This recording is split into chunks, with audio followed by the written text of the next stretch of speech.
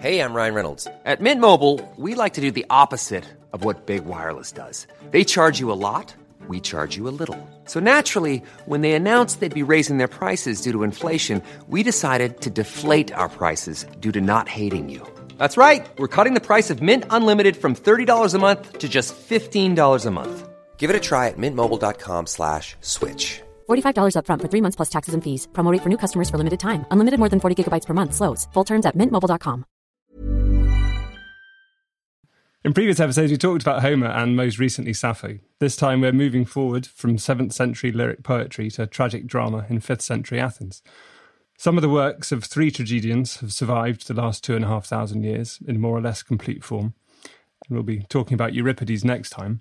So today we're focusing on Sophocles, and in particular, predictably enough, on Oedipus Tyrannus and Antigone. To begin, Emily, perhaps you could talk us through the experience, as far as we can recreate it, of what it was like to go to the theatre in, say, 468 BC, which is the year that Sophocles, then in his late 20s, first won first prize at the Festival of Dionysus, defeating Aeschylus, the reigning champion. And put like that, it sounds more like Wimbledon than the Old Vic. But what did it mean to go to the theatre in 5th century Athens? Well, it certainly wasn't like going to the Old Vic or like going to see a Shakespeare play at Stratford. The Theatre of Dionysus is a huge open-air theatre on the Acropolis in Athens. And drama in ancient Athens was always performed at religious festivals. The Festival of Dionysus, the Great Dionysia, was one of the biggest and most important civic and religious festivals in the Athenian calendar.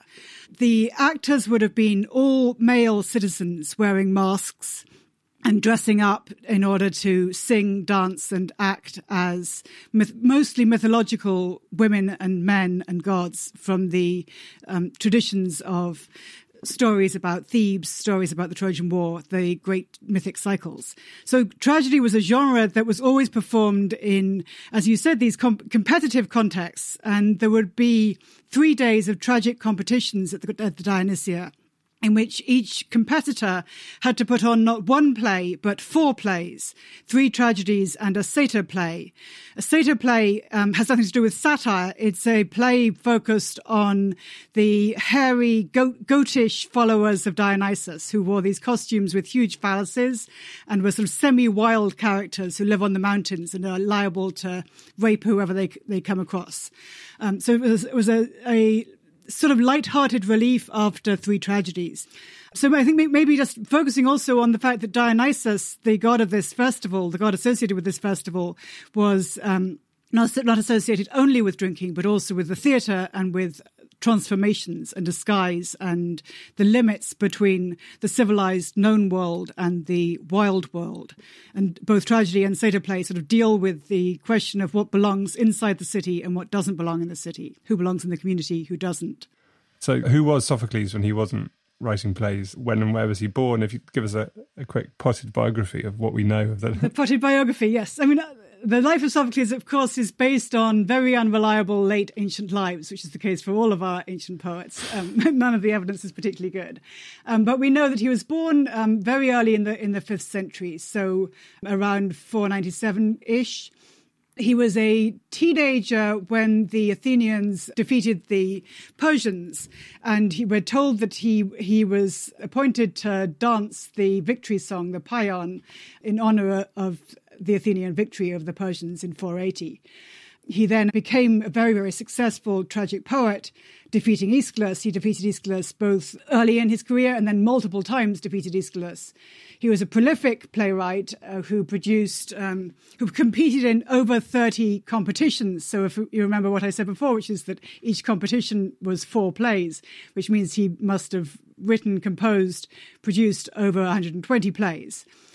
But we also know that he was appointed to various important civic roles in the democratic city of Athens. So including the fact that he was appointed as one of the 10 generals, which was one of the most important military roles in the city, along with Pericles. And we're told that he was given that role as a result of his success in putting on the Antigone in the 440s. I forgot to say that he was born in Colonus, which is a province of Athens, and his last play, Oedipus at Colonus, sort of takes us back to Sophocles' birthplace. And it wasn't produced until after his death. Yes, exactly, at the very end. But he died in, 406? So he would lived for the whole of... He spanned the whole 5th century, more or less, yes, exactly. Yeah. But the idea that you'd make someone a general because they'd written such a good play seems... seems a kind of, yes, not necessarily a great... Although I suppose if you're good at choreographing a Greek chorus, maybe you're good at organising people. You have to have some HR skills, and you also have to. I mean, I think we'll get on to talking about the Antigone, but I think it's, in a way it makes sense that play shows you something about Sophocles' attunement to questions of what does it mean to be a political leader, what does it mean to have political responsibility towards the city, and that in fact both the plays we're focusing on today, Oedipus and Antigone, are both kind of about that question of what is political leadership and what is disastrous political leadership as well as good political leadership. And if we sort of move on to the particular plays now, and as you said before, that the tragedians often took mythological subjects. The 7 of the 120 plays that Sophocles wrote, the 7 that we have still look to the Trojan War and to the myth cycles that told tales of ancient Thebes before the Trojan War, back in the time when Theseus was king of Athens, if you can talk about mythological time in that way. But there wasn't the sense that this is Oedipus was before the Trojan War. And I wonder if you could briefly, after the potted biography of Sophocles, briefly tell the story of the Theban cycle that Oedipus and Antigone form part of. Yes, so I mean, the Trojan cycle, which Sophocles also wrote a huge number of plays about the Trojan cycle of myths. He was called in antiquity the most Homeric, which may be partly because we're told that roughly a third of his total output was focused on Troy rather than on Thebes and the various other areas of Greek myth. But the ones we have are primarily, not all of them, but many of them are focused on Thebes. Thebes is a real-life historical city which really existed still in the time of classical Athens. But the myths about Thebes, a lot of them have to do with issues of succession and who owns the space, who owns the land in Greece, who is the rightful ruler. The Theban mythological cycle starts with an idea of Cadmus as a settler who comes in from far away, from Phoenicia, and founds a city in Boeotia, which is Thebes. And then there are, over the various generations, there are multiple different succession crises in Thebes. One of the big stories is about Thebes as a city which has 7 gates, and 7 brothers fight to attack the city, to gain control of the city, and all of them kill each other. So it also has, many of these legends have to do with family members killing each other over their rights to control the city. The topic for the 2 plays that we're talking about today is the line of Laius. Laius was a king of Thebes who was told that he shouldn't have a son because his son, if he had any, would kill his father and marry his mother. But Laius got drunk and did have sex with his wife by mistake, through being too drunk to notice that he was doing it. And then what do you know? He had a son called Oedipus, and we kind of know the rest of that.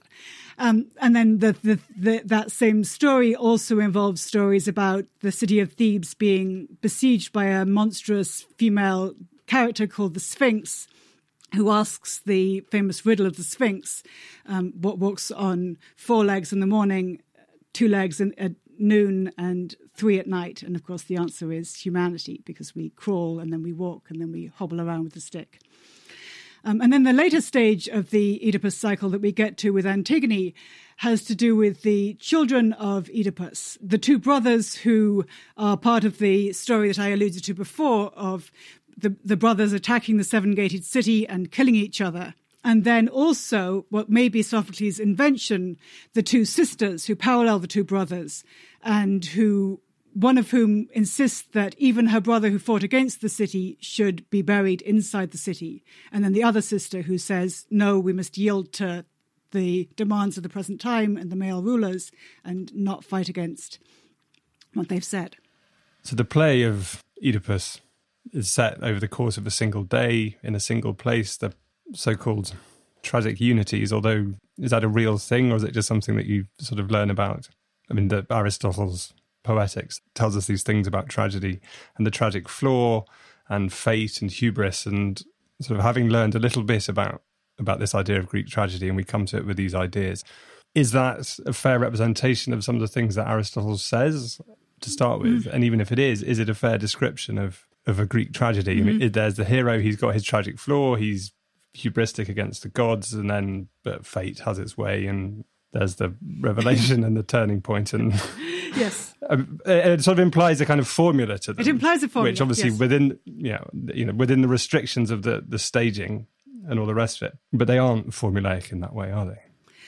They aren't formulaic. So, I mean, maybe just to sort of unpack some of what comes from where. So Aristotle is writing a good long time after any of these plays were being put on.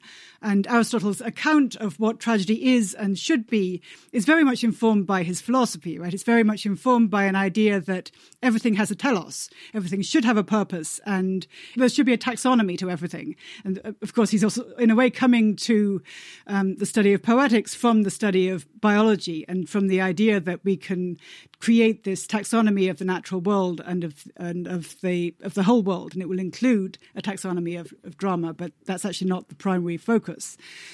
And then out of Aristotle's taxonomy, in the 17th and 18th century, French neoclassicists, theoreticians and dramatists, people like Voltaire, like that sort of time and era, created this quite different, sort of going much further idea about the unities of time and space, which doesn't come in Aristotle, but comes in the later reception of Aristotelian ideas that there should be an art of poetry and there should be these formulaic rules.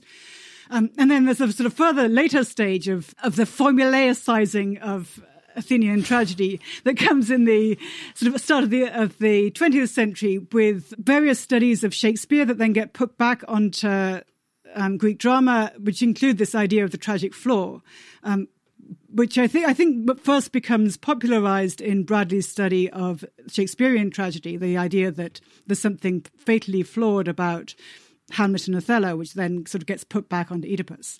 So maybe that's a sort of roundabout way of saying, I don't think we should assume that these terms that we may have learned in high school, like the tragic flaw, actually have much to do with anything in Sophocles. The tragic flaw comes from a misreading of Aristotle's Poetics, where Aristotle talks about an idea that he has, which comes from his ethics, that tragedy ought to produce pity and fear in the audience, and that it's going to do that only if the protagonist is medium good, not too bad and then coming to a successful outcome because that's supposedly going to be disgusting, and not too good and then having a terrible downfall from his own fault because somehow that's also going to be awful. But he should be a little bit better than us, and his downfall, if there is going to be a downfall, or the reversal of fortune, either from good to bad or the other way around, should come about through some kind of mistake. And a mistake is hamartia. Thanks for listening to this extract from Among the Ancients, a close reading series from the London Review of Books. To listen to the full episodes and all our other close reading series, sign up to our close reading subscription. Go to lrb.me/close readings or click on the link in the description.